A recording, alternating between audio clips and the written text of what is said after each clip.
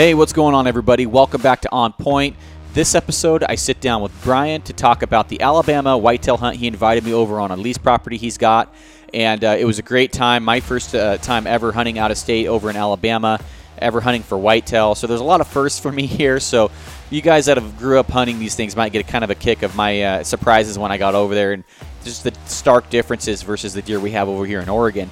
And just talked about arrow setups and tuning a little bit. Just a great conversation. And I really appreciate Brian for having me over there and coming on to the podcast to talk about it. So outside of that, this is the first episode of the 2020 New Year. Took a little bit of a time off, been dealing with some stuff medically, and just wanted to say thanks for everybody's patience. I had a few guys reach out, wonder what was going on, and just really appreciate that. I should be back up to uploading once or twice a week again moving forward, and I have some big plans for 2020. I'll come out with another episode explaining that. So outside of that, appreciate everybody listening, and I'll see you at the end. Bye. So you invited me to come over and hunt Alabama whitetail. It was a doe management hunt, and I don't think I've actually ever shot a doe until that hunt. So, but that's what you were saying. Yeah, it didn't take much convincing because I was like, man, I want to go hang out and just have a good time. And so, gosh, you talked about it and hinted about it earlier in the year, but I've had so many offers fall through. I kind of just like, we'll just see, what happens and stuff. And right. You called me, month and a half? Yeah, something like that. Yeah. And, you're like, it's on, man. Come on out. So I literally bought a plane ticket, and there's a story there. I bought the wrong plane ticket on the way back. So that was an expensive endeavor. But I had a freaking blast, man. And I know you said the hunting wasn't that good because of the weather and it was a little too hot. But I went there with the mindset that, I'm just going to have a good time, and I know I'm probably going to see some deer, probably get a shot at one, and irregardless, I'm going to have a freaking good time, and we did. I had a great time. I can't speak for you, but it was a blast, man. I really appreciate you having me out there and letting me come over and get my butt kicked by some of your does. Well, they are not very forgiving. When it comes to warm, wet weather, very low winds, they pretty much can show off all their skills, and man, they work on you pretty hard. Who would imagine 70-degree weather and raining for 4 days straight? At the end of December. Yeah, but it happens. It was there was thunder and lightning there too while I was there, sitting in a tree stand. But so what should it have been? I don't hunt when it's raining.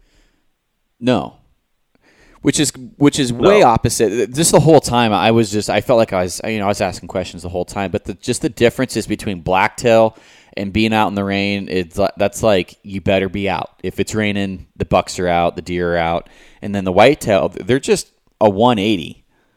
It's really weird. It's for whatever reason, the deer they just don't like to move when it's raining in the South for whatever reason. You'll see a few, but it's not like it should be. And I don't know if I don't know what it is. I know that when it's wet, that the scent is amplified, and it may just kind of have them freaked out. But normally when it's raining, it's hot and the wind is swirling, and it's just not good conditions. So I normally don't hunt when it's raining, but when I have people that have flown all the way from the opposite corner of the country to hunt, we got to play the hand we're dealt. And man, I tell you what, that's the toughest butt kicking I've taken from our deer in quite a while. It was tough. That's funny. I was talking to somebody about that. I'm like, how was the hunt? I'm like, well, if you ask Brian, it was the worst hunt he's had in a long time.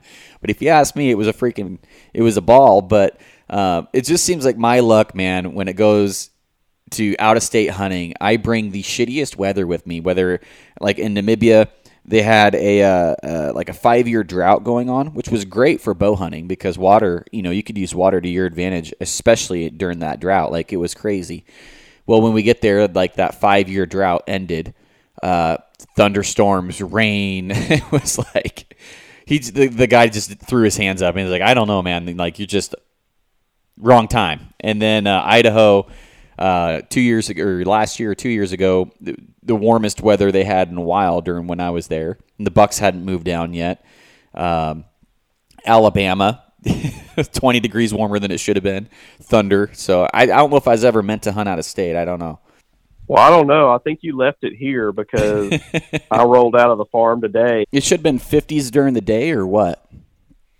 Yeah. Normally you'll get like a high of 60, but you'll get like 35 to 40 at in the mornings and in the evenings.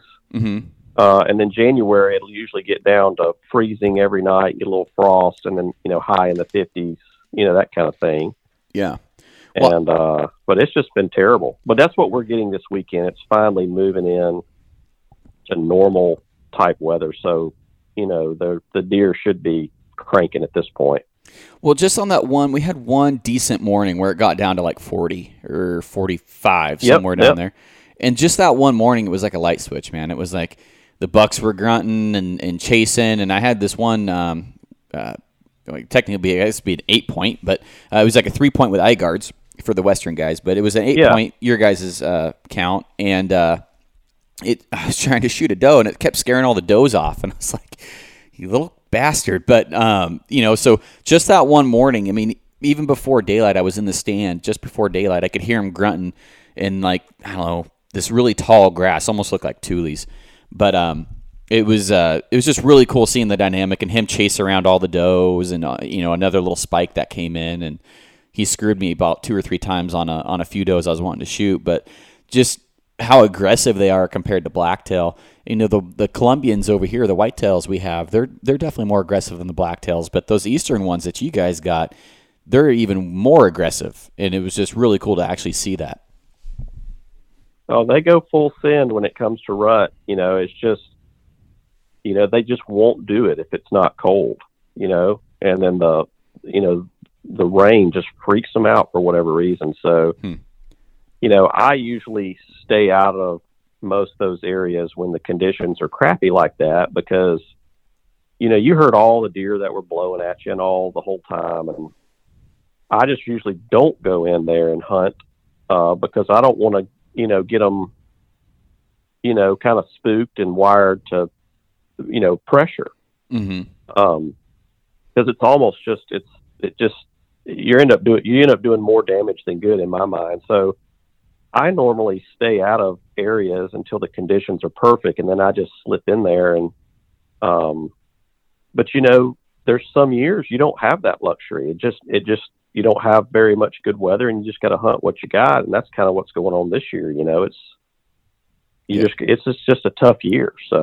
So with the property that we were hunting on, I had some guys that are from the area that I've hunted Alabama.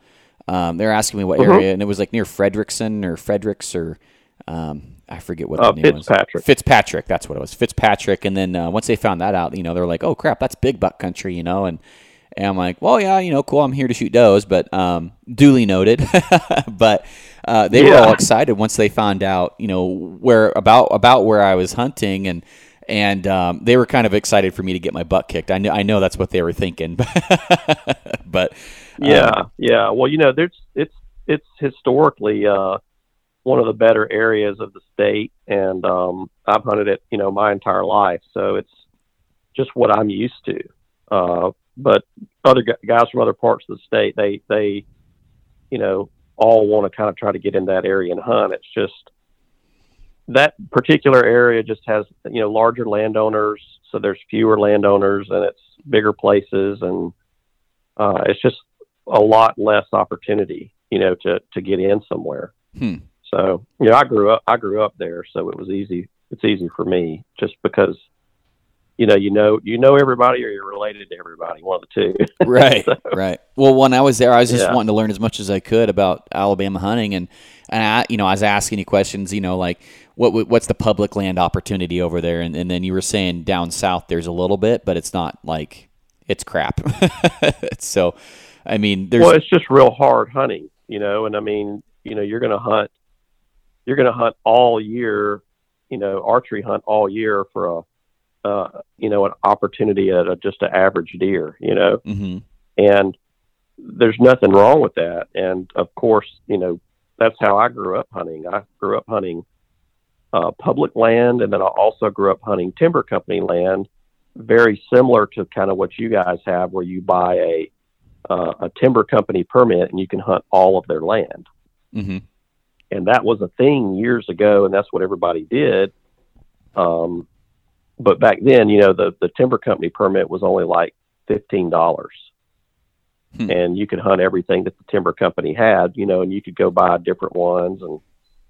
But as I got older, the lease game became really popular, and that's pretty much all it is now, is leases. Yeah, that's just the way it is. Yeah, there's a gentleman at the airport I ran into, and he saw my bow case, and so he struck up a conversation about, am I going somewhere to hunt, or was I coming back, or do I and I told him it was my first time in Alabama, and he got all excited because he was a local, and he said, he didn't ask where I was going. He had basically asked, basically what lease or where's your lease, because he knew there just wasn't any public land in that area, and he had his own couple, like, I guess, hunting clubs or something. Yep. Or like really popular over there, because that's how most people can afford to hunt a private lease, is through like a hunting club. That's exactly right, and you just divide it up between a bunch of guys and make it affordable. And yeah. And the good thing about that is you know who's there and when they're there. Unlike public land, you don't know what the other people are doing. Well, so that's the advantage of having a lease and a club with guys, is at least you're organized to some degree. Yeah. Well, it was nice knowing, you knew exactly what was in there. You had trail cam pictures everywhere.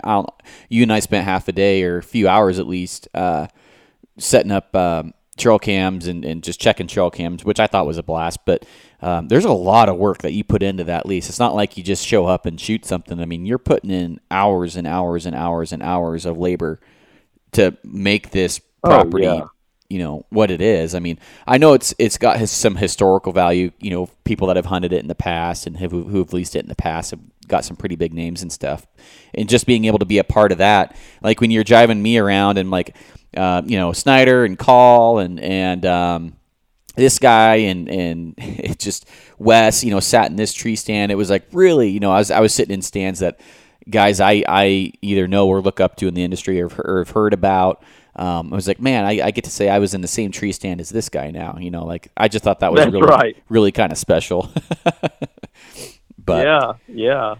I mean, I remember telling you that Cody had hunted in a certain area, and you said, I didn't know that Cody Kellum had hunted down here. And I said, yeah, he had hunted down. I mean, there's a bunch of guys that have hunted with me over the years down there, and we've always just had a good time. And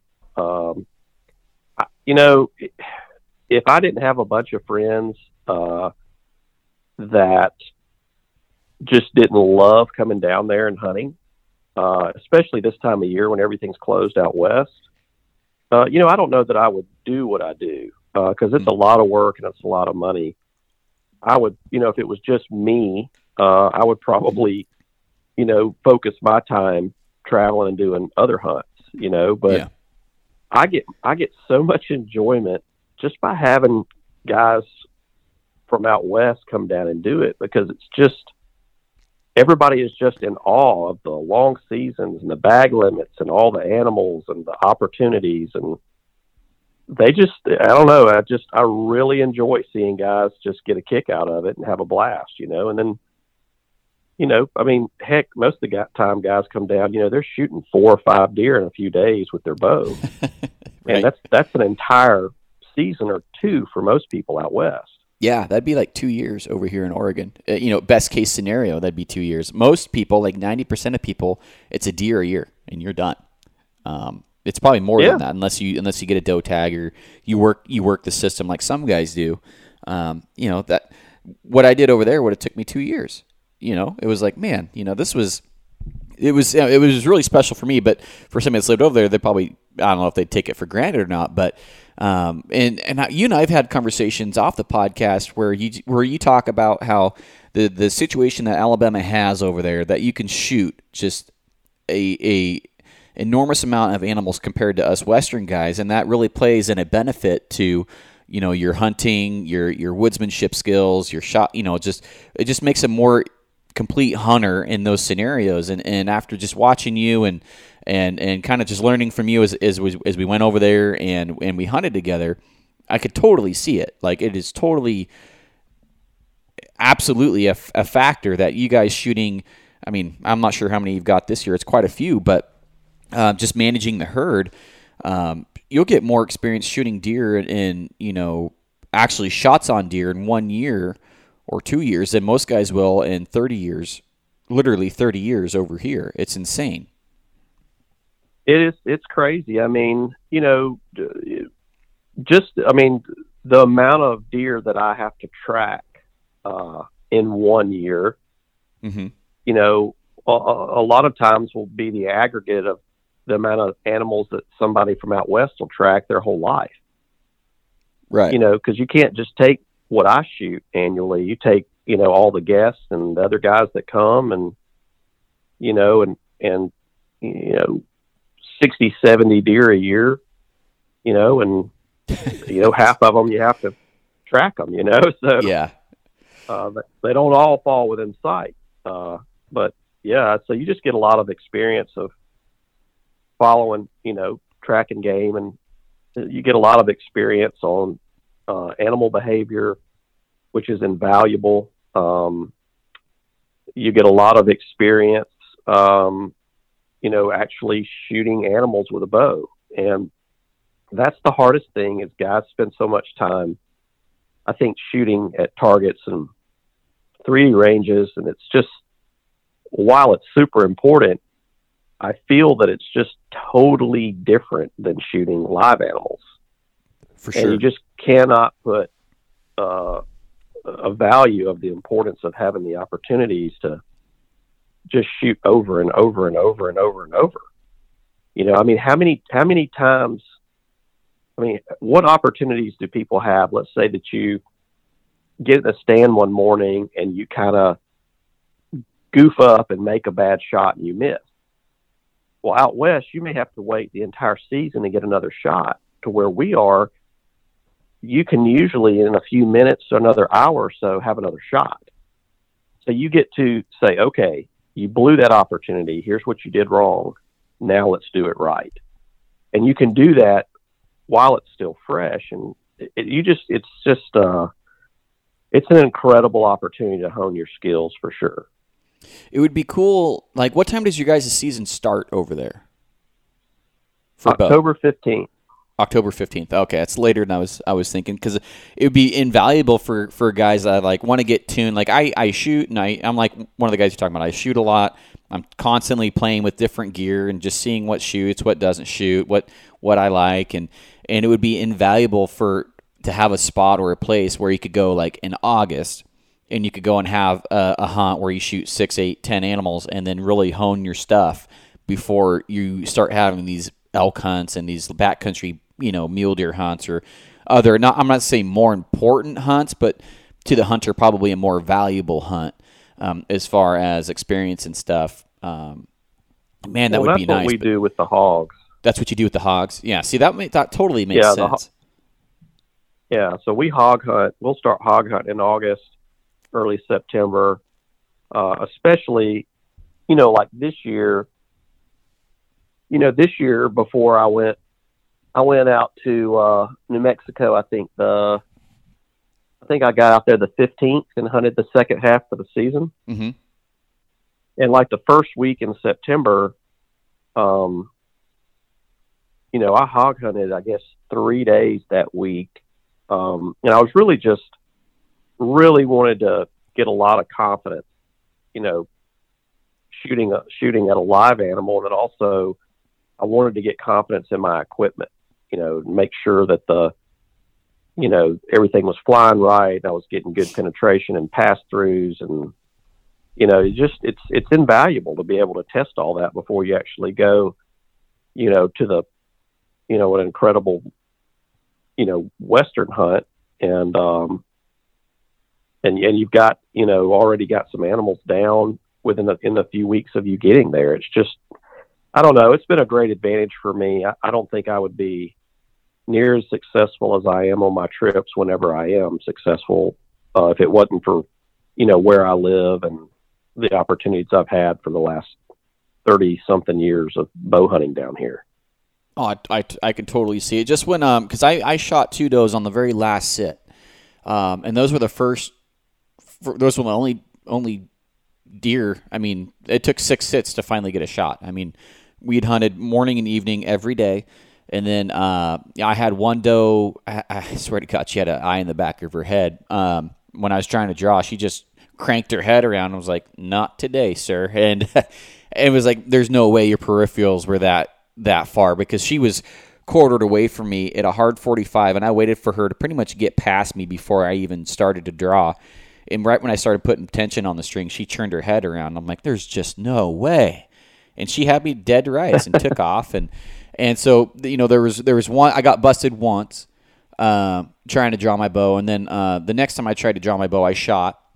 And I remember just drilling with you over and over again, what range, where to aim. Because you're the whole time you're telling me, guys, shoot high. They always shoot high. They either miss or they'll spine a deer because they're just not aiming low enough. And I'm like, well, I'm not going to be that guy.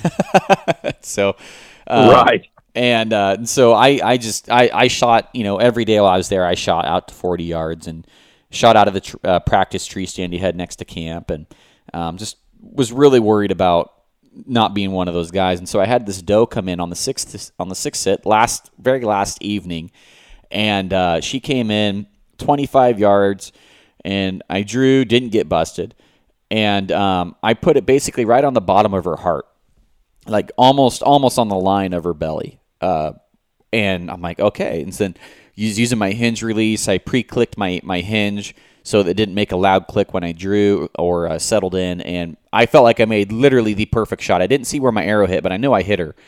And 45. So I text you. I'm like, finally, I got one. And you're like, good, get another one. And yeah, you said, did she run off? I said yes. And you're like, perfect, kill another one. And just so people know, the daily limit in Alabama is 1 doe a day, unless you're on the Alabama Conservation Department's herd management plan, which we are. And under that plan, they tell us how many does they recommend we should take off the property. And as long as it's within the season, we can take as many per day as possible until we hit that number. So that's just so people know. Yeah, well, I appreciate you, because I just went over there and did what I was told to do, and I don't want to get in trouble or anything, or anybody in trouble. But no, there's nothing to get in trouble about. I just, I know we've had this conversation before when other people have been here, and somebody makes a comment. Mm-hmm. Well, you just said you shot 2 in a day, and the limit's 1 a day, but that's if you're not on a plan on one of the the management plans through the state. Right. Well, I was wanting to get into that too, but so we'll talk about that, because that's the next part of the story. Is 45 minutes later, another doe walks out, and I didn't see the other one go down, but I knew I made a good shot. I just knew it. I mean, that pin was buried right where I'd practiced, and it was low, lower than what I would have aimed. And she comes up, and my arrow's sticking in the ground, and I could see with my binoculars it's just covered in blood. And she goes up and she's sniffing my arrow. I'm like, well, I think I know where the range is there. And so I just pull up and she was probably at 26, 27 yards, but I aimed for 25 again. And I aimed, I thought I hit low on the doe that I shot, the first one. So I aimed right on the heart on the second one, and felt really good about it. Like I said, I was using my hinge and just was loving the shot execution I was getting on those deer in live action situations. And I spined her. I mean, she dropped. I mean, when she dropped, I'm like, wow, that was interesting. And then I saw my arrow. I'm like, oh God, I did it. I spined her. I'm like, I'm one of those guys. And so I quickly put another one in her, and it was over with. But I was just like, man, where did I hit that first one if I aimed a little higher on that one? And turns out I hit the other one high, like probably high in the top of the scapula. I'm not really sure. Yeah, we tracked her tops of the shoulders. Yeah, I mean, we tracked her the best we could, but unfortunately, I hate to say that one actually got away from me, and that's one of the first deer I can think of, probably the first deer I can think of that I've lost with a bow. I've lost a few elk with the bow, but that deer was. I don't believe that deer was mortally wounded. To be honest with you, I think that deer's still rolling. So I've seen so many of those deer shot, high through the shoulder, just kind of right through that meaty section, and they just keep on trucking, and because these animals have so many scars and battle wounds on them and gouges, and I mean it's just, we killed one there this year that had one of its eyes, poked out and the ear ripped out of socket, and oh geez, I mean they live a hard life, and a razor sharp arrow zipping through the top of their shoulder, it's not what you want to see, but it's certainly not any worse than what they experience on a daily basis, in the wild. But I think that one was definitely probably, I think that one's probably still kicking around because there just wasn't enough blood there to, tell me otherwise. And then, once she went down the creek, down that creek bed, and we got a little blood there, and then she turned back up the other side, and there was not any. I knew at that point that it was a high forward shot. So, and that's just from tracking, literally 1,000+ animals or more, probably. No joke. Yeah. So. And I learned something on that one too. Because I always knew that high shots take a little longer to get blood because it has to fill up the cavity before it pumps out, and on that one you're like, you got better blood going downhill. I'm like, sweet, and you're like, well, no, that's because of this. I was like, oh, shit, I never thought of that. Like, so I'm learning stuff just from your, literally 100 times more tracking jobs than I've ever done. Probably more than that. Just learning more parts of the puzzle to a certain area where it gets hit. I never thought of it coming out better when it's going downhill because of where the hole would be and where that blood's moving to in the cavity. I'm like, that's really interesting. So just stuff that I'm picking up. It's just the things you learn. Yeah. Yeah, it's just the stuff you learn over the years. And, I can't ever stress to guys enough that the farther away the deer is, the lower you have to aim. And once you get past 20 and you get into that 25 to 30 range, you have to aim off the deer. Mm-hmm. Like if your pin is on the deer, especially those does, it's, you're going to either miss them high or hit them real high.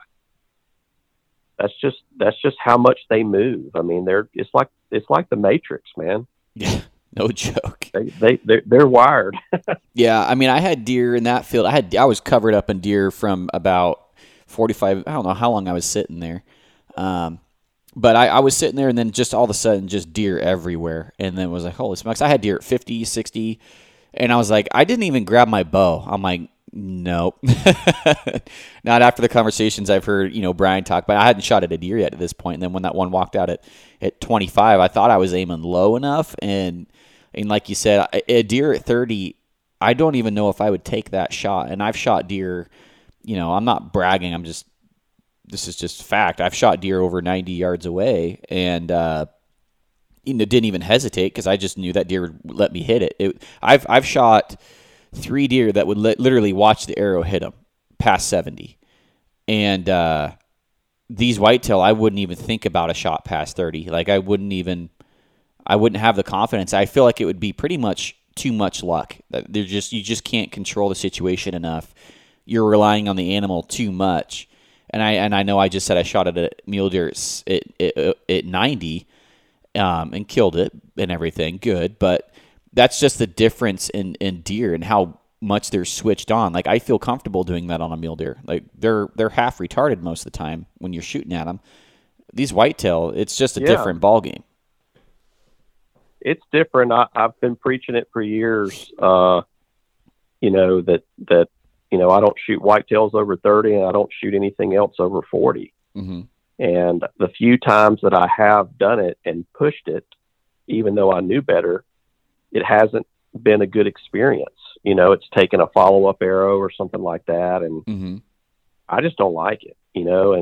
I've had so many people say, well, you only get so many opportunities, and I'm not going to pass up, a shot if I think I can make it. And I don't agree with that at all. And I mean, I've been extremely successful with a bow over the last 30 something years, and I've pretty much adhered to that rule. And it's not ever, impeded my success. Mm-hmm. You just usually, if you 9 times out of 10, if you'll wait, you're going to get a better shot. But the more you're out there, animal behavior, and kind of what they're going to do. And there's a lot of times,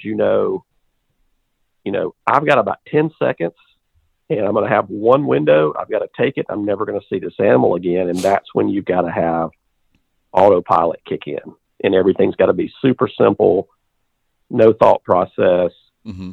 not picking up your rangefinder, just see it, know it's inside a certain range, draw, aim, kill. I mean, so, it's not a one size fits all, but you just can't take shots at animals at long distances, especially when they're moving or keyed up, and expect a good result. It's going to be a low percentage shot, I could definitely attest to that after this whitetail, because neither of these does were looking at me or anything when I shot them. That one doe was kind of tense because she was sniffing the arrow of that one that passed through that other doe, and so she was probably more tense than the first doe. But yeah, I mean, and when me personally as a bow hunter, I'm more proud of the close shots than I am the far shots. Like, a lot of these guys, they'll take a long shot, and then they'll brag about it. And that's why I'm very clear when I bring up, some of the farther shots I've taken. I'm more proud of the 17-yard shot or the 10-yard shot that I took, or 10 times more, because to me, I was more successful of a bow hunter, even though the outcome was the same. I'm more proud of that, 10 times more proud of that 10-yard shot than I am a 60, 70-yard shot. And that's just because I feel like I did my job. Close to them. What was that? I said it's just fun getting close. Oh, heck yeah. Yeah, it's just a different experience. It's the same reason that you don't get the same experience, you don't get the same feeling. And I know I've heard the comparison between trad and compound. It's a completely different experience because you're that much closer, For sure. What's funny is that, probably half the animals I've killed over the last 30 plus years has been with a trad bow. But to be completely honest with you, and I think I told you this, it's never really been a disadvantage to me to shoot one. It's never been that big of a deal, only because I don't shoot far. So the shots that I would take with a compound usually are trad shots anyway. So, it never was that big of an adjustment for me to go to a trad bow. And I mean, I went to a trad bow because we were shooting, 15, 20 hogs a year, 15 or 20 deer a year. And I mean, that's, it just made it a incredible challenge, and it made it really fun, Right. It's, I hate to say it, but sometimes it almost feels like work, when I get to this time of year and I know I've still got to shoot 20 more does. Mm-hmm. It's, man, it's tough. It's a weird problem to have, and just hearing you even say it's like, what? But on this property, when I tell people what the management goals were that were set by the folks that you send your stuff off to, they said kill 70, and then I'm like, 70 does off one property. They said shoot 50, and if you get those down pretty early, we're probably going to bump you up to 70. And it's just, it's impossible because I don't have any help doing it. And like normally when I bring somebody like you in that time of year and you've got great temperatures and steady winds, you're shooting at least one a day, sometimes 2 to 3 a day. So if you're there 4 days, you probably kill, 8 to 10 does. Well, that's a lick for me, that we've, gotten out of the herd. I mean, that's what we're looking to do. And I know it sounds crazy to people, but the difference in the animals, the health of them, for the whole herd is just amazing when you work to keep the numbers down. You can visibly see the difference in the browse lines when you're taking that many deer out. And so, we've got our neighbors that are doing the same thing. So it's not like it's just us, it's us and our adjoining neighbor. So it just makes a huge difference. And,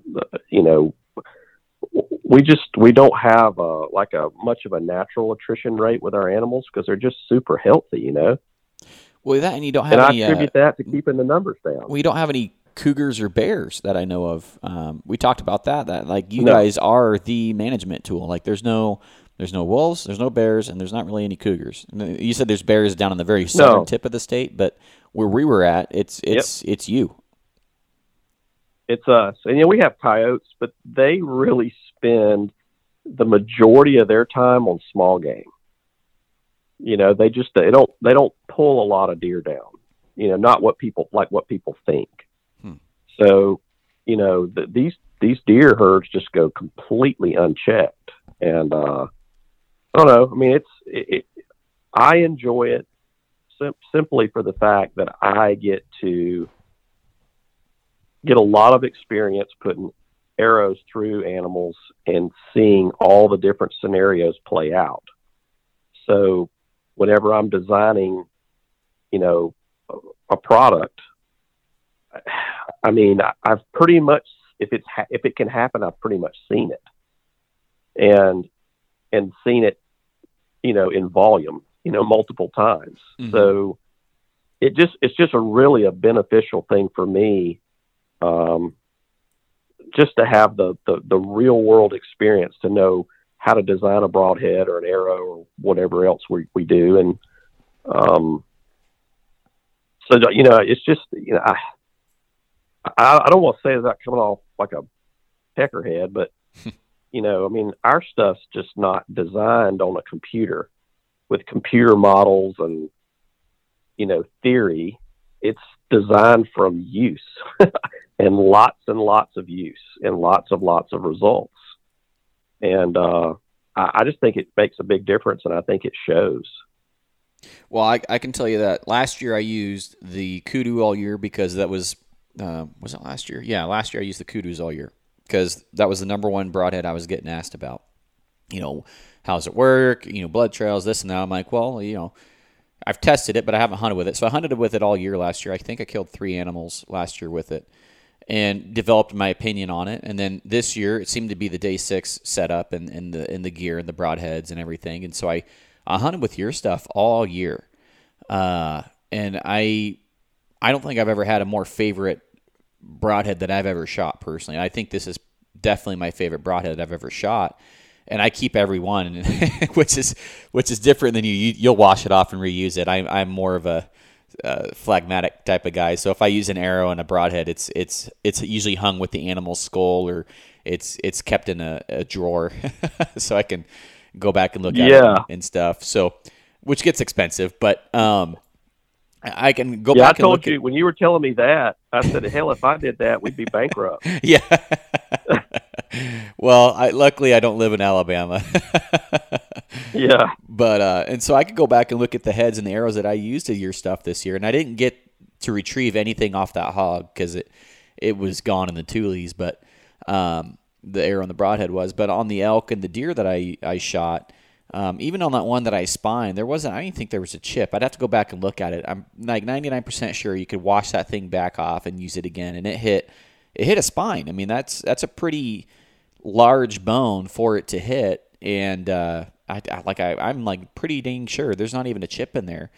And I'd be cool if there was, because that's understandable. But it held up, and I used them in the rain all year this year. And not to sound like a sales pitch or anything, but I've got friends that use other heads that rust, and me personally, I'm sure if you bought a Ferrari, there's special Ferrari maintenance or stuff you'd have to buy to maintain it. But I just don't like the thought of spending a lot of money on a head and then having to maintain it.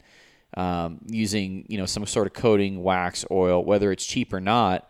I've got buddies that they don't think it's a big deal until it is, and then they look at their quiver third week of season and they got rusty broadheads. And for me, rust is enemy number one of a sharp edge. Yeah, because rust is going to attack the thinnest part of the metal first. Well, in Oregon, that's what you're doing a lot of times.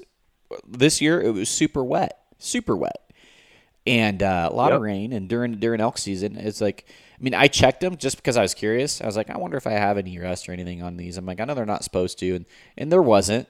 But about September 20th, I'm starting to hear mumblings and groanings about guys either having to do maintenance on their heads because of all the rain we had. And it's like, man, I didn't have to do that, and I've never had to do that.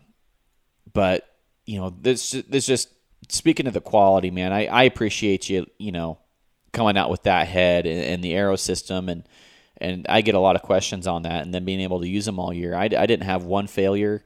And I get asked all the time, how do they fly? And they fly fine. Once I had my bow tuned, that being the caveat, once I had my bow tuned, they flew fine. They flew great out to 80 to 100 yards. I was getting great groups. It's as good as I could shoot. Well, I know we were going to talk about just hunting tonight, but I do have to tell you, you brought that up. I'm going to give you a kind of an anecdote to that, or some support to that. So 2 of my partners in the camp there, they're down this week, the worst week of weather we've ever had, and they came down because it's the only time would allow for them, And they brought their bows. And, I built them arrows last year, and they got some broadheads this year before they went to Iowa. They both drew Iowa tags together and went on a big Iowa hunt. And I asked them, do y'all have everything set up? Is everything tuned? Is everything ready? And they live in Virginia, so I'm not right there with them. Yeah. We got it. Everything's great. Only problem we have is that we had to go buy new targets because your arrows are blowing through the targets we've always used. So we had to go get a different type of target, because the layered targets wouldn't hold them. So anyway, when they got back, they did not have good stories to tell. They were not successful. I'll just leave it at that. And so I said, well, man, did the heads not perform? And they both said, well, we didn't shoot them. We shot expandables. Oh. And I said, well, why in the world would you do that? And they said, well, to be honest, we couldn't get the broadheads to fly right. And these guys don't shoot their bows a lot. That's one thing I'm going to tell you right now. But they said, we just couldn't get them to fly right, and went to the shop, and they said, just put expandables on them, and they'll fly like your field tips. So anyway, both of the guys lost deer. That's basically the moral of the story. Very expensive Iowa, 4-year draw, 5-year draw tag. Really? So today, how I shoot on the front porch of the cabin? Mm-hmm. So it's 30 yards from end to end across the front porch of the cabin, so 90 feet or whatever. So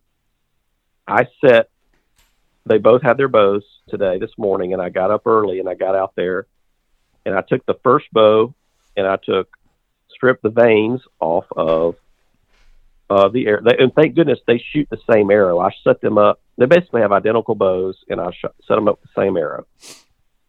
So I stripped the vanes off one, and I shot at 20 yards. I shot their 4 Fletch arrow first, and hit on I guess a regular size, block style target. And then I took the bear shaft with just the wrap on it and shot the first one and I nicked the edge of the target and missed and lost the arrow out in the swamp out there behind the cabin. 20 yards, from center of target to the edge of the target was probably, I guess they're 20-inch square? Yeah. But it was 10 inches off at 20 yards with a bear shaft. So then I went and stripped another one, and then I aimed on the right side of the target and shot the fletched arrow and then shot, and it was 10, 11 inches to the left, kicking hard, knock right, planing left. And I spent about 30 minutes and got the bow tuned properly, got it set up, and got it to where the first bow, the bear shaft and the fletched arrow were touching at 20, and I had a 1-inch group at 30, bear shafts and fletched arrows. Picked up the second bow, virtually the exact same thing, but worse. And took me about an hour to get that bow right. But I finally got that bow right and had them touching, bear shafts and fletched arrows touching. I then took the same broadheads that they couldn't hardly even hit the target with, and I didn't even shoot at the same dot. It was one of those blocks that's got like the 9 dots on it. Yeah. Or no, 12 dots, 12 little like 2-inch dots. I shot at each dot because I wasn't going to shoot them together and cut veins and bust arrows with the broadheads, and literally stacked like stacked 6 straight dots at 30 yards with broadheads. Really? And they could not believe that was their bow. They just couldn't believe it. And then they got out there shooting, and they felt like rock stars. They were shooting so well. And then I pulled all the pins off their bows and just left one pin and sighted them in dead on at 20. And they both shot, and then they backed up to 30 and shot, and they were both, 3-4 inches low at 30. And then backed them out to 40 and had them aim at the top center dot on the target with the same 20-yard pin, and they both shot, and one was grouping a fantastic group about 12 inches low, and then the other one was, about 13 or 14 low. So got them completely set up with one pin. They're never going to shoot over 30 anyway, so it doesn't matter. But they basically have one pin now that they can have one point of aim, perfectly grouping bow with broadheads. And if they would have, and here it is, January, if they would have taken the time to do that in June or July, they probably would have been successful in their once-in-a-lifetime Iowa trip, That sucks. But they didn't know any different. And they went to a shop, and they told them to shoot expandables. That was the solution, instead of tuning the bow. And that's crazy. So when people say, well, your broadheads fly good, they'll fly as good as your bow will shoot. And that is the honest answer. Well, you field a lot of questions. I know we're off in third base here, but you take a lot of questions on tuning and stuff like that. What is the most common tuning issue that you run into when guys are having issues? That center shot. Really? 100% center shot. Oh yeah, 100%. That's interesting. Yeah, totally. Yeah. Yeah. So most guys, they need to have their cam shim left or right. That is 9 times out of 10 what it is. Because if they take it to a shop, the shop's going to square it on the burger button, and then they're going to get it totally, squared and true with the shelf and the, going straight. And that's the way they're going to shoot it. And it's very rarely are they perfectly tuned like that. So today, both of these bows, I had to move their rest over 1/8 of an inch out to the left to get center shot. And people are like, well, the bow's not shooting right if the arrows, because, if you think about it, the arrow's going to be pointing out to the left. It's not going to be pointing straight ahead. Right. But that may be what it takes to get the rest directly between the cams. Does that make sense? It makes perfect sense, because I've had a prime do that, and a lot of the guys that I know that shoot primes, dude, I was probably, I don't know what I was way outside, meaning I was way left of center shot. But mine was too, until I shimmed the cams over. Yeah, I didn't have anybody locally that could do that. So yeah, but out of the box, I had both of my primes. I had the arrows angling way out to the left. Mm-hmm. But once you get your bear shafts and your fletched arrows grouping together, mm-hmm. man, I don't really give a crap what the arrow's looking like when it's on the bow. I want to know what it looks like when it's in the target, Right. And they fly great. And at that point, you can pretty much put whatever broadhead you want in front of it. I mean, you see, I shoot the big broadheads. Mm-hmm. Our big 1.25 ones, and I can literally cut veins off, out to 40 yards with those heads. But the bow doesn't need fletchings. If you've got a fill point on the arrows, the arrows don't need fletchings. I mean, if you've got fill points on, I can group my bear shafts out to 40. So the fletchings aren't doing anything. They're not working to steer the arrow. So when you put your broadhead on, the only thing the fletching has to do is just offset that head. Makes sense. It's just working very light duty, And you like to go with the helical too, as well, don't you? Absolutely. Yeah, I do. Yeah.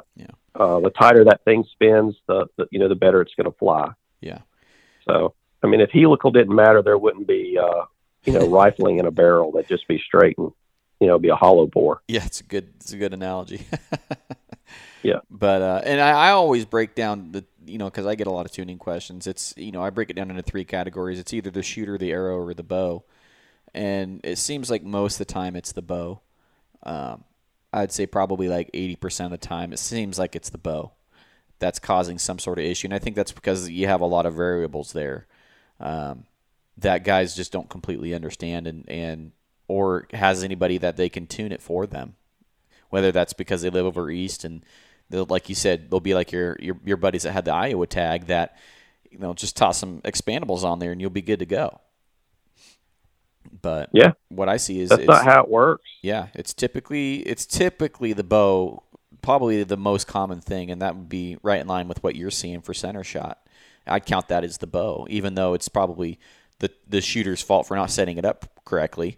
How is the average guy that who works his butt off every day and spends time with his family and has limited time to do what he needs to do? How is he supposed to know how to set a bow up and get it right? That's why you rely on people. So that's true. To me, the best information to get put out there, is how to bear shaft tune a bow, matched up with your fletched arrows. To me, that is the best information people could see, because most people will, fire it through paper at 6 feet, call it good and let it rip. Well, man, that's just one point in the arrow's flight. That's just one point, and you can adjust a bow to get it timed right to shoot a bullet hole, at paper at 6 feet. But then when it gets to 12, 15 feet, it may be doing something totally wonky, Right. Right. I think it was Dave Cousins that had a video, and he went through his paper tuning process, and his was 6 to 9 feet or something like that. And he's like, that tells you what the arrow's doing coming out of the bow. He's like, you want to find what the arrow's doing when the arrow's downrange, shoot it at, shoot 15, 20 feet, or shoot 10 yards, or whatever it may be. And he's like, so he paper tunes different. I think it's Dave Cousins. I hate to throw a name out there like that, but he paper tunes at 2 different distances to get 2 different sets of ideas of what his arrow's doing One tells them more about the bow, and the other distance farther out tells them more about what the arrow is doing. And I thought that was pretty cool. But this year I bare shaft tuned, like what you were talking about this year. I kind of went away from the paper shooting the Evoke this year. We were talking a lot during your trials and tribulations, getting these bows, to set up. I mean, you probably had some of the worst luck on bows that I've seen. I mean, some of it's probably self-induced. I'm starting to wonder if you left that flood with you before you left down here, because our whole place is underwater. I know. But no, I mean, you had some bad luck this year, and then you went and got another bow, and we started, working through that. And I'm like, I mean, my first question was, where's your bare shafts and your fletched arrows hitting a relationship to each other? Mm-hmm. And you were like, well, I'm going to work through that and see. And I mean, it's always center shot, but it's easy to blame the arrow. And I'll be honest with you. I mean, arrows are pretty dadgum forgiving. I mean, you've got a lot of, a pretty good span on what a spine, a certain dynamic spine of an arrow will carry. Mm-hmm. It's a pretty good range. And that really becomes your fine tuning, but just to get it started and get it hitting right, it's 9 times out of 10 getting that center shot done. So basically for people, if you drew a line basically top to bottom from your cam,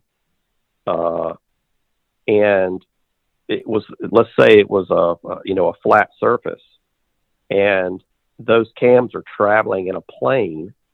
Well, when it gets to where your rest is, if that plane is not where the true center of the riser is, then it's never going to shoot right. And you have to move that rest to get into the plane of the travel of that of the two cams, top and bottom. So it's hard to describe, but that's what it is in a nutshell. It's just the path of the travel in a straight line is not always where these bow manufacturers have that standard set square center shot location on their risers. Because you could have one side of a limb that's weaker than the other, and it has a little bit of lean. Now it's moved it over a little bit. Or, they could not be perfectly square in the limb pockets. And so when they come up, they may not be, totally true coming straight back from the riser. Then the riser could not be perfectly machine true.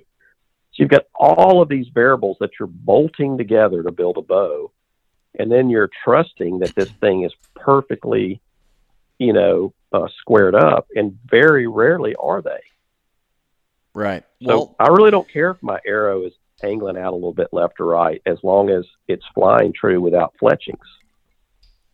I had the same conversation with Corey Miller this year, because I told him once I finally got my bow shooting where I liked, and like I said, I like shooting broadheads, as far as I can. I'll shoot my stuff out to 100 yards just because to me that builds confidence, and I like to shoot farther than what I'm actually probably going to shoot in an actual hunting situation, because it makes those shorter shots just slam dunks.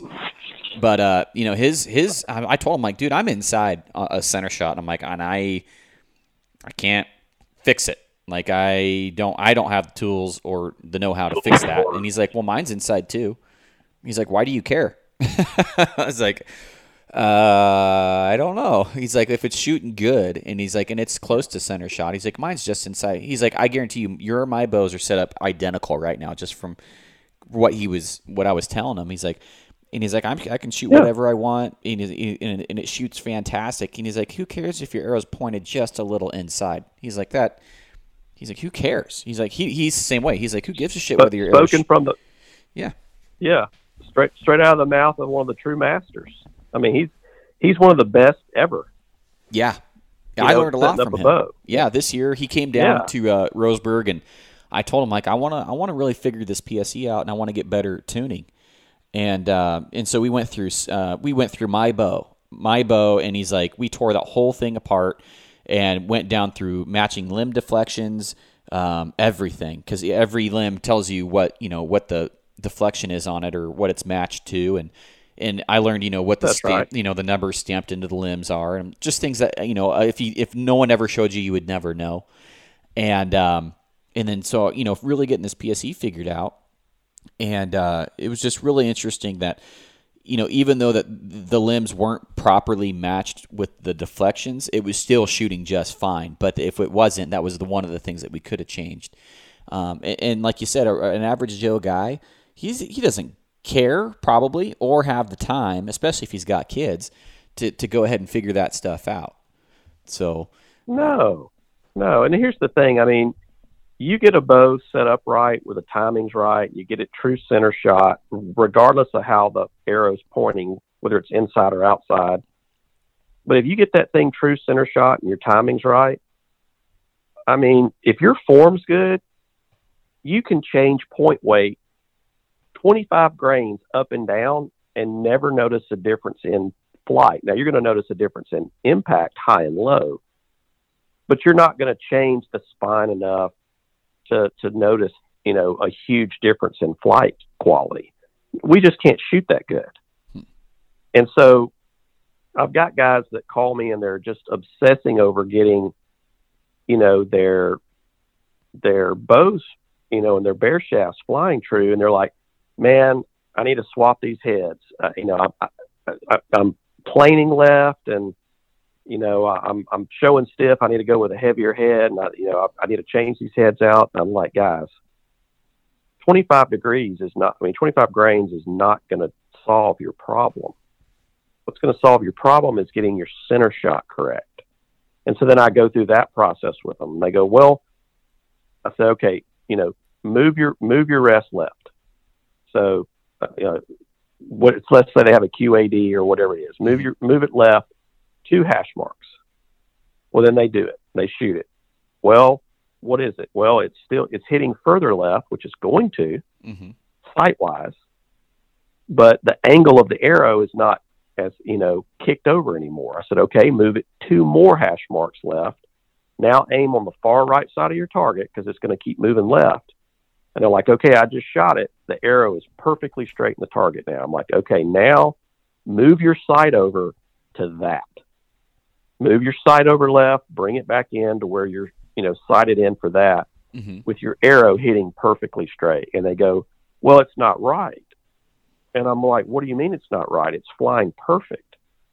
Just do what I asked. So they sight it in. I'm like, okay, shoot a bear shaft into the bullseye. They hit it, 25, 30 yards. Now take a fletched arrow, shoot it. What happened? Hit the exact same spot. I said, now you're tuned. They said, it's not right. My arrow's pointing left. Who cares? I mean, yeah, I've been there, man. Who cares? I've been there. Yeah, the arrow doesn't know. The arrow doesn't care. Yeah, it just wants to travel straight. Yeah, I've had that literally probably on 2 of the last 5 bows I've owned. My center shot hasn't been what you would say, rabbit ears correct. Like my prime, dude, it was so far outside, like I said earlier. But when I was testing broadheads and arrows that year, I shot 5 different broadheads at 40 yards. 5 different arrows, 5, every single one of those arrows, I shot that prime better than any bow I've ever shot. It just aimed really well. And I was shaving veins almost every single arrow with a different broadhead on there. And if you would have looked at this bow and put an arrow and cocked the rest up, you'd be like, what in the hell's going on here? But at the same time, that guy, if he was able to yoke tune, probably could have brought that rest back in towards center shot and been just fine too. But if you don't have but most of the newer bows are not, you can't yoke tune them anymore. Yeah, well, the PSCs are shims and the Matthews are they got the top hats or whatever. But yeah, I mean, what I'm saying is like you can't really twist the yokes anymore because they're not connected anymore. They're going through these harnesses that allow them to slip and slide, so you can't lean the cam anymore. I see what you're saying. So because those little rings or the little the little connector is going to gather back in the middle. So, but the key to doing it is if it bothers you, if the arrow's pointing out to the left or the right, is you just take it and get the cam shimmed over. So if you've had to, it's real simple. If you've had to shim your rest, move your rest out, an eighth of an inch to the left, then you need to slide your cams an eighth of an inch to the left, and then the arrow is going to be perfectly square and true with your bow. Mm-hmm. You just found the path of travel where it wants to be. So that's what that's what I do. I just get them set, and I see how far I have to move it, and then I just shim the cams. And that's pretty much what you have to do on the new bows, because you just really can't yoke tune the new bows anymore. Well, that's one reason I like the Revoltex so much this year.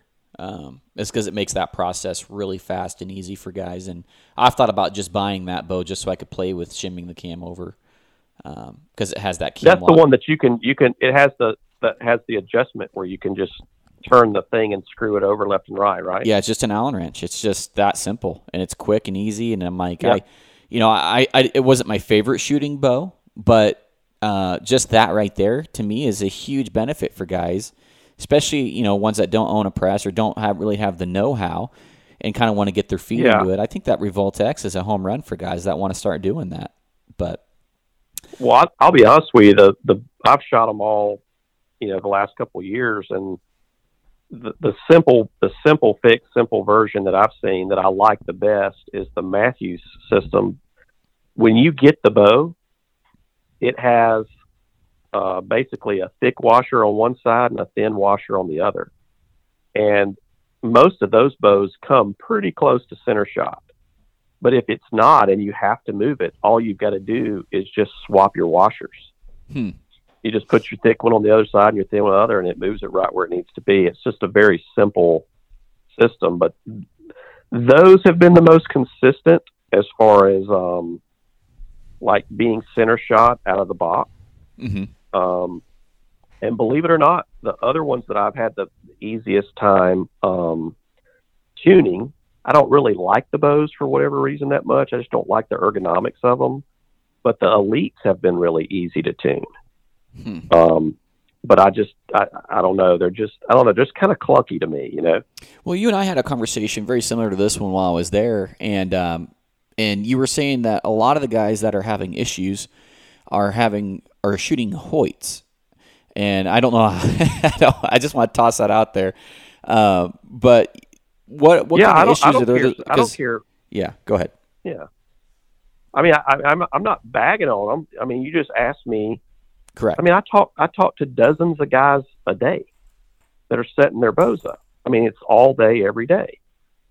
And, when you hear Hoyt, 3-1, mm-hmm. It just kind of sticks in your head. I don't have anything against them. I shot Hoyts for years. When the Alpha Max came out, I'm dating myself, of course, but man, that was like that. The Alpha Max brought me back into compound hunting. I'd been trad hunting exclusively, and I shot that, and I loved that bow, And it took some tweaking to get it right. But see, that bow, I knew that, I could yoke tune it if I needed to. I knew when it started getting out, I knew what to do. Like in 5 seconds, I could have it back rolling again. But the newer ones, for whatever reason, the guys have just struggled with them. And I don't know enough about them to tell you why. I'm just telling you that if 10 guys call me a day, it's almost, 4 to 5 of them will be Hoyt guys. And I don't know what it is. Yeah. When you told me that when I was over there, I was like shocked. I was like, man, those are known to be really super easy to tune. I wonder why guys are having issues with it. And I'm almost curious if it's more of the shooters on those, because I think Hoyt has the best ground game. They do, in my opinion. I don't think anybody else has a better ground game. They just lost Dudley, but they have a lot of the biggest shooters, the most popular names. They're almost more of a marketing company anymore than anything else. They do such a good job marketing their products and getting their stuff out there. I wonder if they're getting that many people that just don't know what's going on or what to do. I've been at a local shop here where guys will walk in and they literally say, I want Cam Haynes' bow. I want whatever he's shooting. And like, oh, okay, you ever shot a bow before? Nope, my first day. And they pull back the bow. This is a couple years ago when I think the Defiant was out, and they're just struggling to keep that bow back. It's pulling them off the back wall, and they're just like, I love this bow, and I'm going to buy it. And then they walk out, and they can't shoot it worth a shit.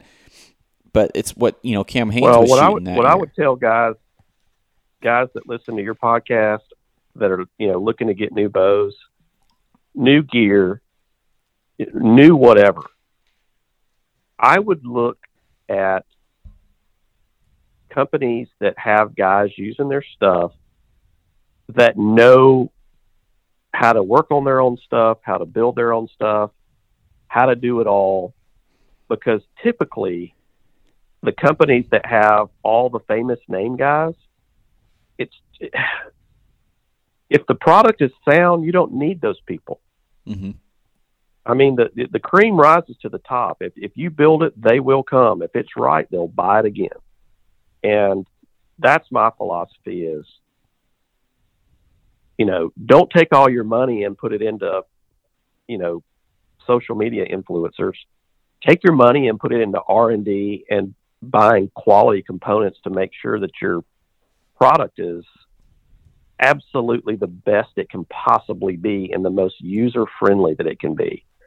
I mean, if you've been in the game as long as some of these bow companies, building so-called the best, of this and the best of that, mm-hmm. Why do you need influencers? I mean, if you're such an established brand that builds all this badass stuff, why do you have to have, all of this money getting, pissed out every year to have, face people selling it for you? The product at that point should be selling itself. I mean, some of these companies are industry icons. They shouldn't need anybody. Makes sense. Yeah.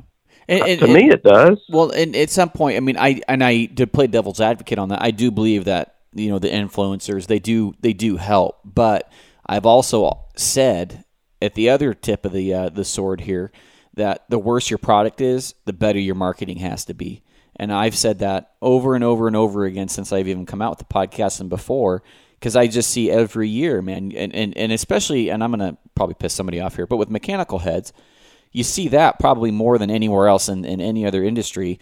The shittier your product is, the more marketing you have to have. And I see that all the time, especially with broadheads. And I, you see it with other gimmicky, maybe clothes or scent killers or whatever it may be. I've said that for a long time. So I totally agree, but I also do think there is a value. Not saying hanging your hat on an influencer or anything like that. Because you having me out there on that whitetail hunt, I guarantee you that's not going to make probably a difference on your bottom line. It won't. I just don't carry the weight. That's not why I do it, though. I mean, that doesn't have anything to do with why I even started the company. I started the company to help guys just like I helped my two buddies on the front porch of the cabin today. Mm-hmm. That's what I love to do. I love to see guys. I like to see the light bulb go off, and then I like to see critters hit the ground and them be super successful. Yeah. That's the only reason I did this. I mean, it's not about the bottom line. I mean, it's not even close. Yeah. I mean, the whole industry's become a damn fashion show, and that's not what hunting's about, man. And, I'll tell you, I had a hard conversation yesterday, with, I'm just going to say, a legendary name in the hunting industry that has the arrows and, wanted to really work hard and help me promote the company and promote the product. And, I just said, hey, here's what's got to happen. I mean, if you're pushing expandables and repping expandables and strapping them to the front of your arrows, it's just not going to work for me because, and the response is that, well, there'll be lots of arrows sold, and that's not what it's about for me. What it's about for me is it's not just selling arrows and broadheads. What I'm trying to do is deliver a philosophy, a message. And it's a philosophy on what is the most efficient fail-safe system to make the average bow hunter successful. And it's not strapping an expandable on the front of a great arrow. I mean, get our arrows perfectly tuned, tough components, great weight, great penetration, everything's great. And you put an expandable on the front of it, and in my mind, you're defeating the purpose, Right. And there's, listen, they're going to be shot forever. There's nothing I'm going to do to, change that. I mean, I'm okay with that, but that's not what we're about. What we're about is delivering the message of eliminate all variables. Any variable that's going to lead to a possible failure, eliminate it. Why take a chance? And that is, I mean, you've heard me say it dozens and dozens of times. Why take a chance? Right. It just doesn't make sense. So, well, anyway, to echo on that, I had a buddy who's a very successful, his whole family is very successful hunters in general, whether it be with a rifle or a bow. And he grew up being a competition shooter and won some things here and there. And they switched to Severs this year, but they also went with a heavier arrow.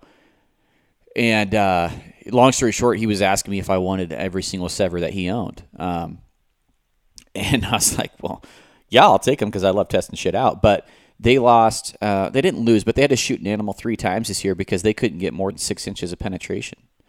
And they were shooting probably like a 450 grain arrow. And we're talking elk. And and it was like, man, and he's like, dude, I shot a 400 grain arrow pretty much my whole life, and I've blown through elk with that and a fixed blade. He's like, I'm never shooting an expandable again. And there was another giant bull. I didn't see pictures of it, but I saw the story posted and everything. A guy shot a 8-point Roosevelt over here near where I live, and said he got one lung, and then the arrow plopped right out. It just basically shot the arrow back out. But he got one lung, and he never found the bull. And he was shooting an expandable for I think the first time. It's just like, and if, for example, I can honestly say I wanted to use an expandable this year hunting. I wanted to test it out, and I wanted to test the Severs out because that was the one that looked the best, most promising to me. But when the time came and I had that really nice Rosie in front of me this year, I reached for that Sever and I started to pull it out, and I was like, no, I can't. I literally could not bring myself to do it because I worked too damn hard, and I hunted probably 20 days straight for that opportunity, and I reached for the fixed blade head. I grabbed your Evo, and I grabbed a fixed blade head. I'm like, why add, just like you said, another part of the equation that might not pencil out in the end? And I literally could not do it. Now, if it was a turkey, for me, that's another thing. I'll do it with a turkey. I shot a turkey this year with an expandable. Expandables are great for turkeys. That's what I thought. They're perfect for that. Yeah, but that expandable bent on that turkey. I mean, it literally... It has a really hard angle, or not a hard angle. It has a pretty good angle on one of the blades now, and it's like, man, that happened on a freaking turkey, Like, what would that do if I hit, an elk through the scapula, or if I hit, a hard rib or two on a bull, or whatever it may be? And I've seen fixed blade heads fail. And when I say fail, I've seen them basically break into a million pieces on a rib bone. I've seen it happen.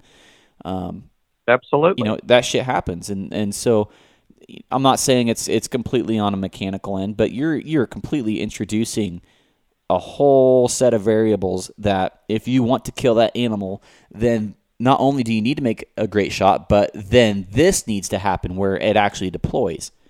And I just don't like that. It gives me anxiety. Is that, the thing with an expandable is you have to make a perfect shot.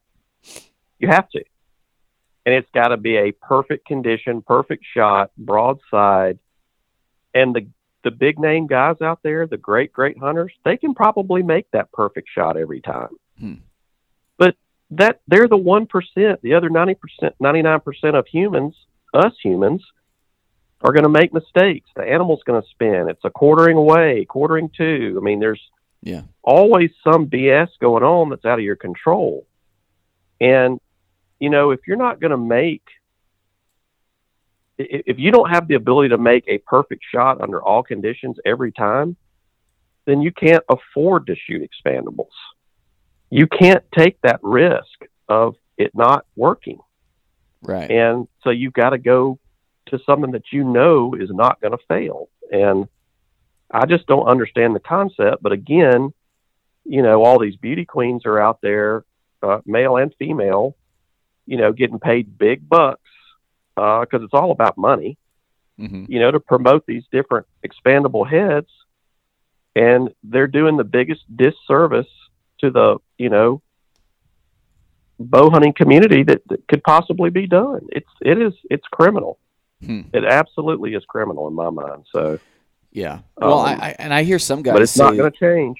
Yeah. Well, I hear some guys say that are huge advocates for expandables, that you don't have to be as accurate because it's a larger cutting area. I'm like, okay, well, yeah. I don't know, man. It's what about the shoulder? Exactly.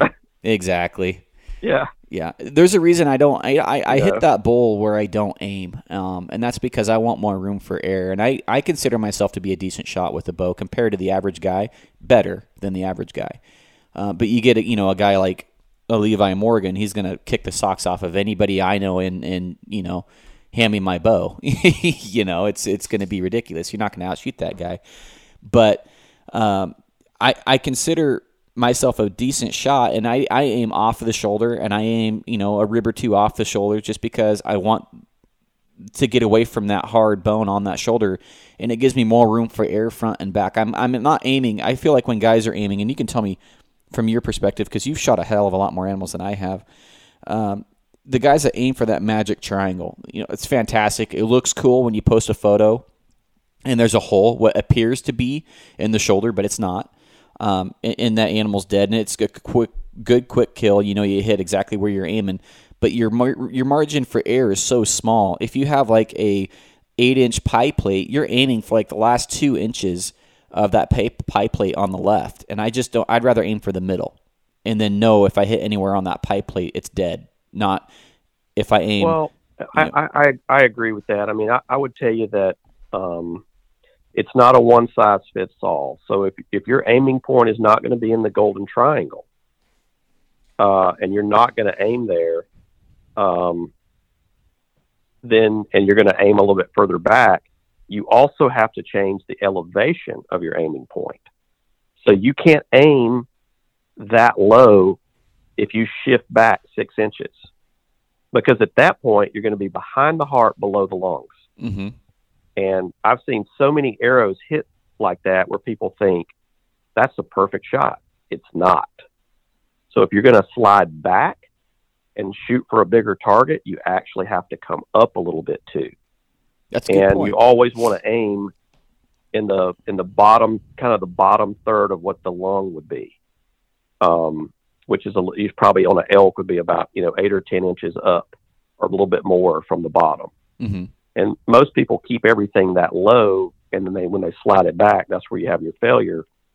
But if you think about it, 50% of your vitals are behind the shoulder. So, you've got to shoot a setup that if you do miss a little bit and you do get up towards that shoulder, you're still going to get into those valuable vitals and into that thoracic cavity. That's what's important. You can't set your bow up for a perfect shot. It's not going to happen. They're animals. It's wildlife. It's nature. Shit happens, mm-hmm. Yeah. So, I mean, it's just, I don't know, man. I'm glad there's guys getting good messages out there. It just seems like the really popular ones are getting a bad one out.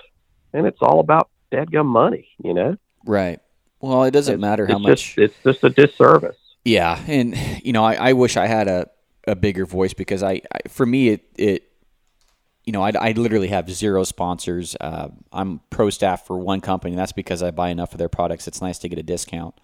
But it's for me, if I ever got paid, I mean, man, you'd know it was because of the right reason. I wish more guys, and not to toot my own horn here, but I wish there was more guys that had platforms like mine that would have a bigger voice, like, there's just not enough out there that do. And I think it's mainly because a lot of the biggest guys are probably, and I'm not picking on Eastern guys over here, but whitetail is like the largemouth bass of the outdoor industry. Everybody loves largemouth. It is. And the lighter arrow and mechanical setups are what hit home with a lot of those guys for a multitude of reasons, whether it be they don't have time to tune it, the shops can't tune it, or they're trying to get a quick turnaround, so they just toss a mechanical on there.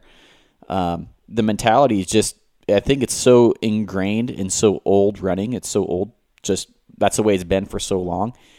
It's almost, if you're talking different, people almost don't take you seriously in a lot of circles. Oh, for sure. A lot of the Eastern market is, pick the bow up September 15th, go to the pro shop, get new arrows, get some pack of expendable broadheads, go home, sight the bow in, shoot it for 2 weeks, bow hunt for 30 days, put it down, pick up the rifle. I mean, that is the, modus operandi of the Eastern hunter as a whole, in bulk. That's not really the guy that I'm ever going to reach in mass.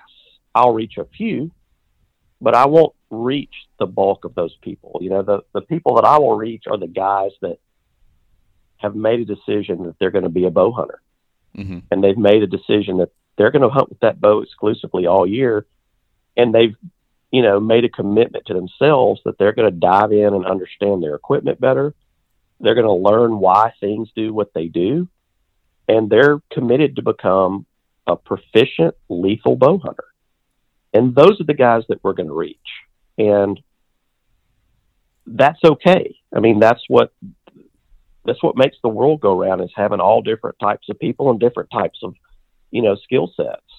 And those are the guys, though, that I want to be able to talk to one-on-one and explain to them why the failures they've had in the past have happened, because I've had the same exact things happen to me.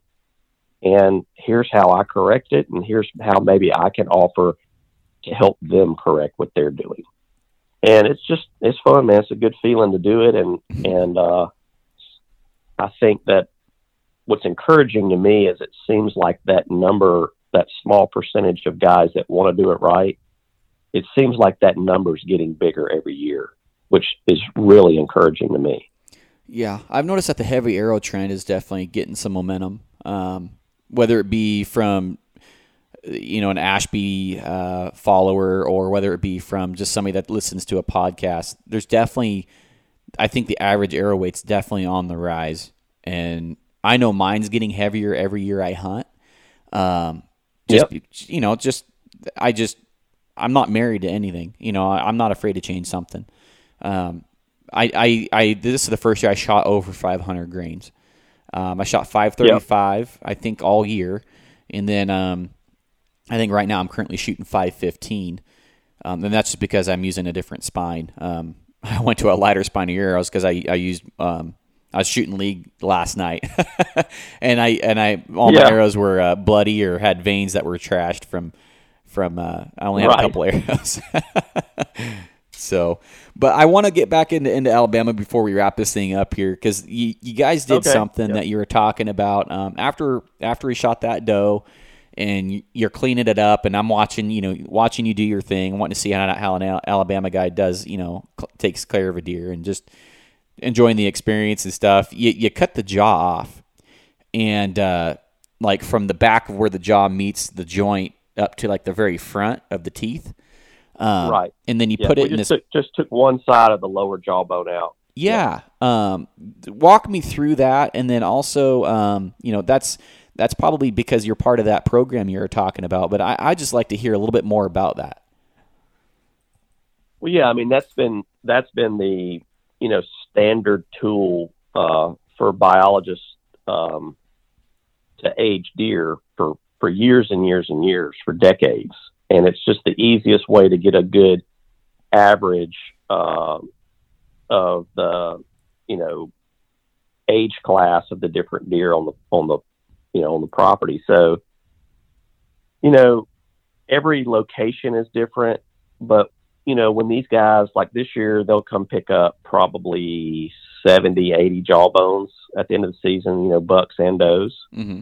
And they have a number on them, and then that number's cross-referenced to the little sheet we fill out, whether it's a doe or a buck, and if it's a buck, how many points, and then we put the live weight of every deer, and whether it has milk or not if it's a doe, so which means it's whether it's had fawns, and we put all that information down there, and then they can go through and say, okay, well, your average age is this for your bucks, your average weight for your does is this, out of your 2-year-old and older does, 90% of them are lactating, which means that they're reproducing at a proper rate, all that jazz, and so they can look for any, indicators that there's a problem, if there's a certain age class that's completely missing, they know that something happened in that year, Makes sense. So I don't know. It's just the way that they, generate their information, and the jawbone's it's just a quick reference way to age them. And you just base it on the tooth wear, of course. Right. Between how much the dentine and enamel shows, that type of thing. I wish our Department of Forestry would do something like that. I mean, they require you to bring things in on bears and stuff, but the decisions that they're making here locally, it's like I was talking about to my stepdad, who's on the Oregon Hunters Association local board here in Roseburg, and I was telling him, I'm like, they got something figured out that we don't, because they're taking the whole jawbone and they're getting more data than just we can optionally age our animals, and that's just a complete option, and I don't think they do anything with that information. It's just for the hunters' interest, and I feel like we're missing the boat over here. I kind of want to kidnap some of your forester or your wildlife biologists and have them come teach our guys a few things, because we're making some really silly decisions right now in Oregon with our deer management, in my opinion. And shooting spikes. It's a different philosophy though with different species. I mean, you've got to realize that the majority of your deer and elk in Oregon are not going to get weighed. A lot of them are going to get quartered up on the mountain. Right. There's really no way to get the data that they need. That's a good point. And then the other thing is y'all shoot virtually zero does. So, you're not really dealing with an overpopulation issue like we are. So we're overpopulated, and we're trying to figure out, are we to a point to where the herd's not healthy? If these does should be weighing 130 and they're weighing 100, we've got way too many, and there's not enough habitat to support them. Just simple math like that. You guys are kind of in a different deal. So, and again, the other thing too is especially with elk, you have to report how many points it has, right? Yeah. So when you kill something, don't y'all have a harvest report? We have, and that's probably come within the last, I'm going to say 10 years, but probably more recent than that. Yeah. So usually with a harvest report, they can basically age class. You're going to have so many spikes shot, so many 3 points, 4 points, then so many 5-bys and 6-bys, and they're just going to say, you've got your spikes, then you've got your, 1.5 to 2.5-year-old bulls, then you've got your 3.5 to 4.5, 5.5-year-old bulls, then you got your real old ones, Mm-hmm. And so they can pretty much derive a lot of that information just from the racks, but it's a function of where we are. All the deer are coming back to a location. They're not getting quartered up and put in a backpack and walked out. So you have the ability to weigh them and do those types of things, Yeah. So it's just a different set of circumstances that allows us to do that. And I'll be honest with you, don't look at Alabama for, guidance on wildlife herd management, because, it's the craziest crap I've ever seen. They say, for years, we could only kill does from December 26th to January 5th or something like that. For years. And I mean, we were just getting way out of control. And then it got to the point where you could kill 2 deer a day. You could kill a buck and a doe a day for 120 days. Well, how much sense did that make? Yeah. And then they go to this $3 one doe a day thing to promote shooting more does. Okay. But then they open the archery season up October 15th. And the first 10 days of archery season till the 25th is bucks only. Well, if you can only kill $3 a year, why would you even have a buck only section when you're trying to promote killing as many does as possible to lower the population? Why would you take the first 10 days of archery season when archers kill more does than the gun guys do? Why would you take 10 days away from them to shoot does? And when the deer are the least educated, early season when deer are just in their summer patterns, doing their thing. So our first 10 days, we can't shoot does. That's crazy. And it's the most frustrating thing in the world because October 15th, I want to be driving on them. I want to have every day I can get before the rut starts to knock does over. Because I want to have all those does out of the way before we start really seeing our big deer. But they're cheating us out of 10 days to do it when it's the easiest time to do it. Yeah. Well, that So, you're getting I them don't know. before I they mean, there's breed. all kinds of crazy stuff. I mean, Yeah. what's that? I said you'd be getting them before they breed too. So I feel like you're going to do a better job of managing them from that aspect too. Well, it just doesn't make any sense. And, we have no tag system. So you have to call and check in your deer, but your bucks, but it's an honor system. I mean, how hard would it be for us to get 3 buck tags like Texas does? When you buy your Texas license, it prints out and it's got your 3 buck tags. One can be a mule deer. It's got your doe tags, your turkey tags, everything's on your license. When you shoot a whitetail buck, you put your tag on it. Well, we don't have that. So you go from people that have hunted their whole life being able to shoot a buck a day, right, for the entire season to 3, which 3 sounds like an incredible amount to a Western person. To somebody from Alabama, they feel like, well, we just got cheated out of 117 bucks. So seriously, that's some of the mentality. So, and without having a tag to put on them, there's no check and balance. So, it's just one of those things to where they've got the philosophy right, but the execution's kind of poor, Yeah, that's insane. Well, I know when I bought my license, it came with, it said unlimited does and $3, and it was like less than $200. I'm like, it just seemed dirt cheap, like dirt cheap. And it's cheap. Yeah, I'm telling you, and that's your hunt everything. That's small game, turkeys. That's everything. That's Really? not just deer. Yeah, that is a hunting license. You let her rip, tater chip, and go shoot whatever you want if it's in season. How long is that good for? Well, it's I don't know when it renews. I guess it renews in September. I think it's like season to season. I mean, it's not like a calendar year license. Makes sense. That makes sense. Yeah, because California's the same way. I think somewhere around July. I got a lifetime license in 1985. Did you? Yeah, or maybe it was 89. Could have been 89. Oh shoot, that's the year I was It was either born. 85 or 89. But in the 80s, I got a lifetime license, so I haven't had to buy a license since I was 15, 16 years old. That's crazy. Yeah, so I really don't know when the license renew. I know it's embarrassing to say, but it's the truth.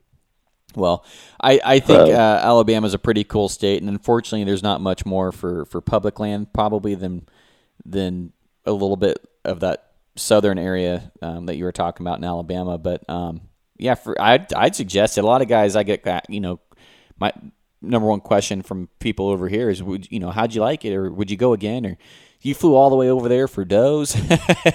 So, like my buddy, my hunting partner, just could literally not comprehend flying all the way over there for an animal that we have here. I'm like, well, we don't have those animals here. That's a completely different species, like you don't say an axis deer is a blacktail, do you? You know, it's a completely different species, man. And he just couldn't. He had a hard time wrapping his head around it. Well, the thing is that, I mean, think about this. I mean, if you'd have had good weather like most of these other guys have had when they've come, and you come over here and shoot 8 or 10 deer in a week, man, you have honed your skills to a level that no one out there can even touch, because you don't have the opportunity. I mean, and so when the elk steps out, it's like, oh my gosh, it's like shooting a school bus compared to those Alabama deer. That's correct. I mean, it's like everything's in slow motion with the Western game stuff compared to ours. Oh yeah. I'm not like disparaging them, because I love to hunt Western game. I'm just saying it seems like it's in slow motion compared to what we do. I totally think once you've hunted here, you would have to agree with that. Yeah, absolutely. I mean, you guys aren't hunting deer; you're hunting crackheads over there. I mean, it is, it's really quite impressive how switched on those animals are, man. Because you could talk about it, but until you've actually seen it, like that one doe that busted me when I was trying to draw on her after she pretty much walked by me, and she was walking 45-degree angle away. I was like, after that, I was like, dude, I don't even know if I can get this done on a doe. Like, I don't even understand how I can draw my bow back. And it goes to extreme levels that you would never even believe. But you've seen how they're switched on and they're twitching and jumping and they're like spooked by their own shadow. Yeah. Well, if you're watching a deer come in and you watch it, and every time it spooks, it kind of leans back and fades right, like the way it came in. Mm-hmm. So it's always leaning back, fading, like flinching back right. Well, if you're, observant and you've shot enough of these deer, when that bow goes off, that deer is going to drop, spin back right. Now, there's some deer you'll watch when they're feeding, and when they flinch, they'll kind of flinch and step forward like an antelope will or something. And that this deer has a nervous tendency. He's wanting to go that way. He's not wanting to go where he came from. He's wanting to go forward. So on that deer, you're going to hold low, but you're pretty much going to hold low right on the leg. And then the deer that's like, flinching back right or back left, backing away, that you need to hold back almost center, at the very back of the lungs and below its belly, because it's going to drop and spin backwards and basically bring its lungs into the arrow. It is the craziest shit ever. And people don't believe it until they hunt them, and they're just like, my goodness, these things are crazy. I took a video right after I shot that doe, and just on my phone, and I don't know if I actually posted this one, but I was so stoked. Like, my heart was beating. I remember telling him, like, dude, I can't believe how excited I am about a doe. Like, not to, demean a doe or shooting a doe as, anything less than anything else, but I just, never grown up where you just don't get excited about them. But when I had that doe walk in and I drew on her, it felt like I was drawing on an elk. Like, that's how much my heart was beating. And it was like, holy smokes, this is just... Well, when you get your stuff kicked in, your teeth kicked in for 4 days by them, and you finally get one down, you're like, thank goodness. Yeah. Well, I knew it wasn't going to be, like, from what you told me, I'm like, okay, it's not going to be probably easy, but I didn't expect it to be hard. And it wasn't physically or anything. It was just hard to get an opportunity at one. And I had a doe, and I tell this story probably a few times now. I had this doe. I was sitting in a tree stand, and I had this doe, and I was almost nodding off. I was like leaning my head up against a tree, and every once in a while I'd close my eyes for a second or two, and then I'd pop back up or open my eyes, but I wouldn't move my head or anything because I didn't want to move. And I must have went 15, 20 seconds with my eyes closed, and then I open my eyes, and then I see movement out of the bottom left of my vision, like my peripheral, and this old doe's looking at me. I'm like, you got to be kidding me. I'm like, this freaking old doe came in looking at me. Like, she knew before she even got there where she knew to look, what she was looking for. Yep. And I was like, that's not fair. And she had a friend with her that I wanted to shoot, and her friend was oblivious to the world. And but this old doe, she knew, man. I was like, that's not fair. I'm like, I did not move. Yeah, well, it is definitely the World Series of bow hunting, man. It hones your skills for sure, and I'm glad you got to come do it. I had a ball, buddy. I can't wait to get you back when it's cold and the weather's good. And I like doing impromptu deals. Mm-hmm. I like to be able to call and say, hey, I just got the 10-day forecast. 7 days from now, it's going to be perfect. You need to come. That's the way I like to do it, because it's such an expense and it's such an endeavor to come this far. Yeah. And when you plan it so far ahead and then the weather's crap, it's hard, man. It's just not, it's not productive. Yeah.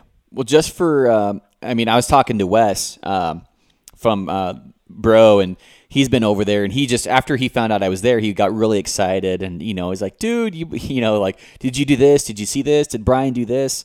And, and it was just, if I ever get invited back, it would be crazy. I would totally, I'll be one of those guys that if you call me, a few days in advance, I will totally drop what I'm doing and go over there. Like, it was so fun. And I know Wes had the same mentality.